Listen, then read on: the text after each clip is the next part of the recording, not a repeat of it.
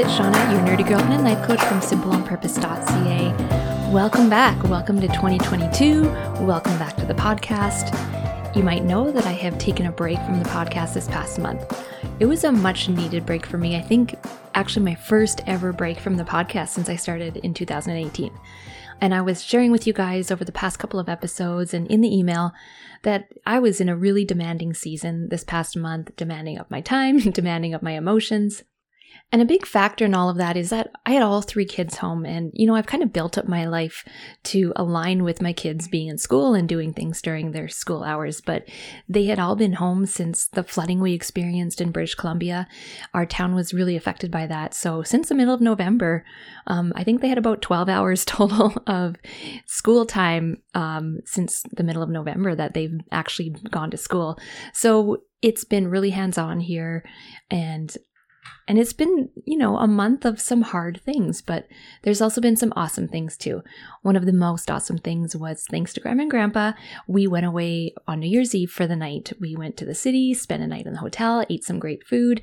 And that was something that I had been looking forward to this entire month, just counting down those days because I knew I needed that rest. I knew I needed that reset. I'd been operating in stress mode really for the better part of the month.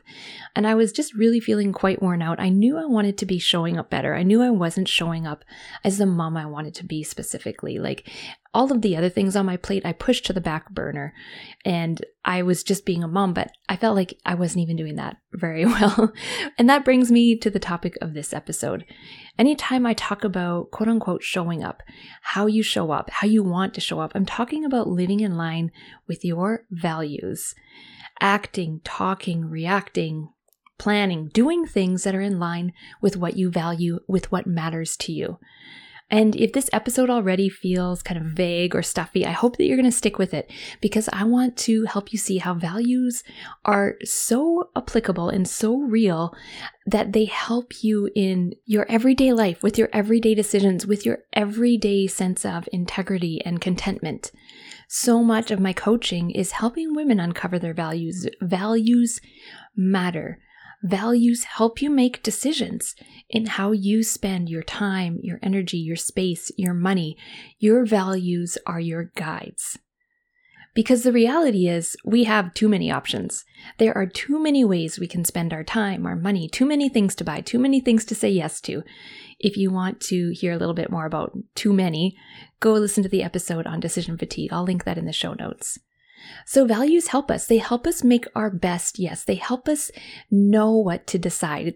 We want to feel committed in our decisions. We want to feel secure of our decisions. And when we know our values, we can start to make decisions with more confidence and more security in them. I think the reason why values matter the most, and I kind of hinted at this when I was opening up, is that they help us feel like we're living how we want to live. That feeling I explained, being home with your kids, being stressed, short and snappy, and you're feeling frustrated with your kids, but even more so you're frustrated with yourself for not being very patient or loving or fun. And that feeling, that tension, that discomfort, that is called cognitive dissonance. It's that tension you feel when the way that you're living and acting is not in line with what you really value and really believe. It's like what my real self is doing versus what my ideal self wants to do. So that feeling like you're living how you want to live. And maybe you notice it in different areas of your life. Maybe you notice it in motherhood. You value patience as a mom, but you're not being patient. Maybe you notice it in how you take care of your health. You value health. You value your health, your body, but day after day goes by and you aren't really eating the things you want to be eating to be healthy or moving in the ways you want to be moving. You'll start to feel that discomfort, right? Or it could show up in how you act in your marriage or your job. And I know we try to avoid this tension, this feeling, or ignore that emotion. I'm going to do a whole other episode on that, on this topic on cognitive dissonance. But what I think the important thing to remember is that emotion is there for a reason. That tension, that frustration you feel, it's there to bring you back to your core, to what you truly value, what you truly crave. Because when you feel like you're living in line with your values. Most of the time, when you're living in line with your values, most of your time, we're not shooting for 110%. We're shooting for like 75%. When you are there, you will feel a stronger sense of who you are and what you want. You will feel more integrity within yourself. You won't really need to chase perfect, but you will feel purposeful. And this is why I'm always bringing women back to their values.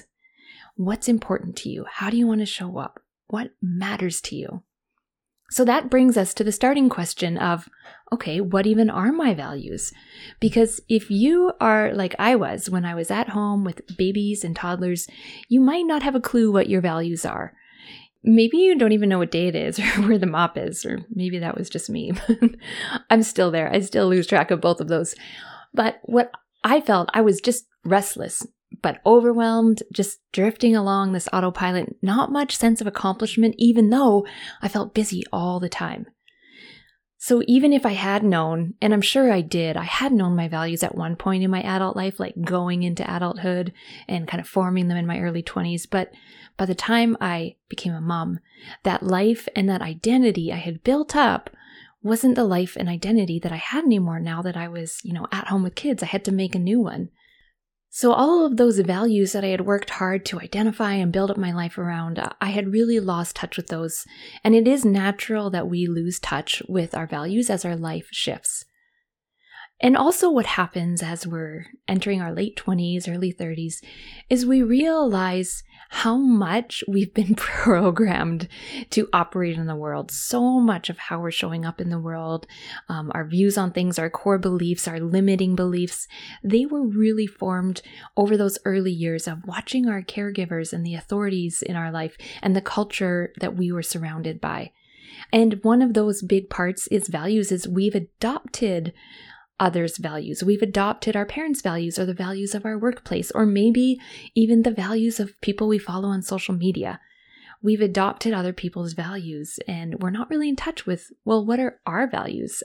If I'm living by someone else's values that I've just, taken as hand-me-downs and told myself this is how life is, well, what do I want my life to be? What are my values? If you feel like you're out of touch with your values, I wouldn't beat yourself up too much. I think it's really natural. And I would encourage you that this is a blank slate that is available to you and not to make it overwhelming. And to help you not make it overwhelming, I want to give you some ideas on ways that you can start to really determine your own personal values. Your personal values, and they should be yours. They shouldn't be anyone else's. They're not your spouse's. They're not your parents'. They're not your kids. Like, we have family values that's different, but I'm talking about your own values, how you want to live your life. So I have 3 fun ways that you can think of values, that you can do these exercises and learn about your values from them. And I think these are common things that I turn to when the new year comes. These are common exercises I use pretty much as the year wraps up. So the first one is more of, less of. And I shared this prompt in the Simple Saturdays email and in the Facebook group. And it's so simple. This little prompt helps you just get a rough idea of what you want to be intentional about this year with your time and your energy. It's 2 simple questions, but as you answer them, you're going to uncover some really helpful themes for yourself. The 2 questions are this: what do I want more of this year? What do I want less of this year? And if you were to pause here and set a timer for 90 seconds to answer this, I think you will find some really helpful answers for yourself, because this question helps you uncover not only what you want, but also a little bit of what you need. You're going to start writing down naturally things that you know you need more of and less of this year. And if you've been resentful and exhausted this year, this season, this is a great question to be asking yourself. What do I need more of and what do I need less of? The next exercise is the theme word. This is really popular. Lots of people talk about it. Lots of people share their theme words with me, which I really, really love.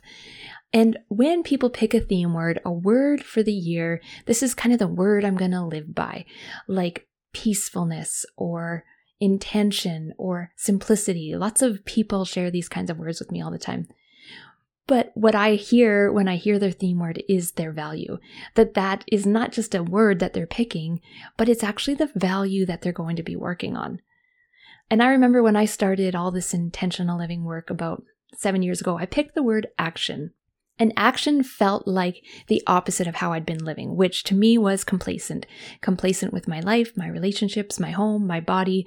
So I wanted to flip that around and kind of be drastic with it. And I wanted to be someone who would take action. And this was my motto. And I would try to put it in practice in lots of different ways, little ways and big ways. And it kind of became my guide for how I started to make my day-to-day decisions. So if I was like alone at the end of the night, or it's quiet at the end of the night, am I going to sit and eat chips, or am I going to sit and fold laundry? I picked action. I picked laundry and then ate the chips after. When I was home with the kids, would I stay inside even longer and kind of keep everyone busy, or would we just head outside and go somewhere? I picked action. I picked getting out. When I'm walking past my bedroom and I see my bedroom dressers just full of stuff, full of clutter, it's just piling up. Am I going to keep walking past it, or am I going to do something about it? I picked action. And I felt like it was a deep, deep pull in my heart that I needed to do this. It was almost cleansing for me. It was almost a way to stop that autopilot and stop how stuck I felt like I had been for so many years. So you could zone in on their theme word, one really crucial value that you want to exercise this year. You could apply it to all areas of your life. You could apply it to just one area of your life. And the final exercise I want to tell you about is to set a vision. You've heard me talk about it before. In the Life on Purpose workbook and in life coaching, I have women go through each of the 9 areas of their life and set a vision for what they want it to be, how they want it to feel, how they want it to look. And when I start coaching with someone, I have them kind of do this work up front and send it ahead to me before our first calls together. And I read through that and I start to learn a lot about this woman I'm coaching just from reading through the vision she has for the 9 areas of her life. I can see what's important to her. I can see the themes. I can see her values. I can see sometimes even her Enneagram number. I can pick that apart from how she answers these questions. And you can start to see themes in here. You start to see your values shining through the vision you have for the areas of your life. This was a very apparent thing to me when we were decluttering our kitchen for the first time years ago. And we got rid of truckloads and truckloads and truckloads and truckloads of stuff from our house. And our kitchen was part of that. We got rid of so much stuff, extra cups and pans and appliances and duplicates of so many things. But after we had done this huge declutter of the kitchen, I looked at it and it still felt full to me. It didn't look like one of those minimalist kitchens on Pinterest with the little drawers of necessities and the spotless counters. And I could do that in other areas of my home, but I wasn't able to do that in the kitchen. And I started to feel like kind of a crappy minimalist. But as we were doing that, we were also working on our family values and the family visions we had, the vision we had for ourselves as a family, the vision that we had for our home. And I realized through doing that we're a family that connects over food, over gathering around the table. And I was really sinking into this vision I had for our kitchen being this place where many people come and sit and eat. This open door policy where friends can drop by anytime for coffee, where all the kids can come and with all their friends and they can just come and there's always a seat and there's always a snack. And I realized that our values for our kitchen were very high. So it just made sense that we had a lot of kitchen stuff because we're a food family. In starting to understand my vision for how I wanted my kitchen to feel, how we wanted our family to be operating, I could see my values shining through. My values of community, of food, of gathering. So it's always about doing this work and then looking for the themes, looking for maybe the words or the concepts that you're using quite often, and you're going to find some there. But I don't want to just leave you there. I have some worksheets that can help you with this as well. The Live Your Vision, Live Your Values worksheets. They're free. I talk about them often. Stop by the show notes and grab them for yourselves. If you want the expanded version of all of that, there's the Life on Purpose workbook. It's available on Amazon. And if you want the even more expanded version of that, there's the online self-paced course, the Life on Purpose Roadmap, and that helps you really dig into all of the motivation, all of the factors, all of the planning that goes into living intentionally. So those 3 exercises, I really encourage you to try them. And they're even really great discussion points. When we went out for New Year's Eve dinner, that was a question that me and Connor talked about. What do you want more of this year or less of this year? It was just a really simple way to kind of be like, I don't know, stop, reflect, and kind of like look ahead a little bit without it being this big process that we usually go through with the Life on Purpose workbook. So those 3 ways, I hope that you will try them out. Find out what's going to matter to you this season coming ahead. And I like to think of values a little bit shorter term. And I think that's really helpful because I don't want you to feel like you are locked into this set of values for your entire life. I think naturally you're going to uncover some core ones that will always be there, but many of the values that you want to be working on are kind of stepping stones to help you through this season, kind of the project for this season. So I would encourage you to consider it, what are my values for the next 3 months, and look at it that way. And also know you can always swap it out. You're not locked and loaded, guys.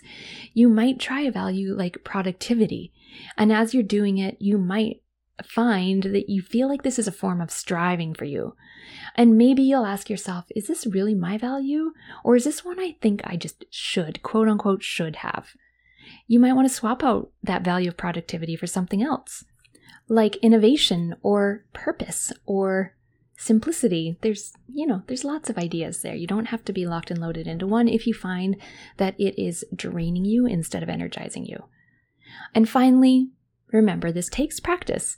It's not about nailing it 100%. It's about starting at the 10% and working up to 11 and then 13 and working your way up. It's like when they redirect traffic and you have to learn a whole new route to work and you have to keep reminding yourself and keep redirecting yourself. This is kind of like redirecting your neural pathways, that you have to learn a new habit, a new way of thinking on autopilot, which is what a habit is, thinking on autopilot. This is supposed to be fun. It's not supposed to be defeating. It's something that you keep being intentional with, being loyal to, keep redirecting yourself back to it. So 2022, I am so ready for 2021 to be gone forever. And I hope that this new year you will touch base with me. There's 2 places that I would love to hear from you. One's Instagram. Take me in your posts. I love to hear what you're listening to, what you're trying, what you're learning. Tag me there at simpleonpurpose.ca. And the Facebook group. If you are in that group, remember, it is your community and I encourage you to use it. Don't just wait for me to post something. Go in there, share your thoughts, share your questions, share your ideas, because that is a community of women who are all working on the same thing, living simple on purpose. So I hope that you will share kind of what you learned about your own values through any of these exercises and what you want to be working on in 2022.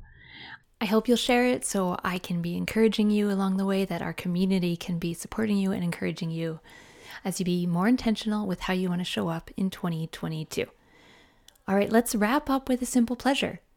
And this is a very seasonal simple pleasure, in my opinion. The simple pleasure I want to share is puzzles. Doing puzzles, yes, it's totally nerdy, but it is just so simple and so pleasurable because every time you get that puzzle piece in there, boom, you feel great. You get that little hit of dopamine. And it's just this constant surge, this constant rush of things matching up and working and kind of deducing what goes where by looking at the photo. Okay, you got to look at the photo.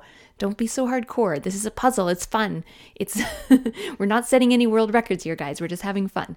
But over the years, as puzzles have been brought into our lives by my in-laws, mostly at Christmas time, it has just been something that our whole family does. It just sits on the kitchen table. You can have some popcorn while you're doing it. The kids can just hang out there. You don't have to have the TV on. Some nights, especially last Christmas, Connor and I would just pour a nice drink, put on some good music, and sit and do a puzzle together. Because, 30s are great, guys. You're in your 30s, you can do all that. And there's no shame. There's no shame in the puzzle game. All right, friends, I hope that you find some simple pleasures today. And I hope that you will touch base with me, connect with me on Instagram or in the Facebook group. Have a great week.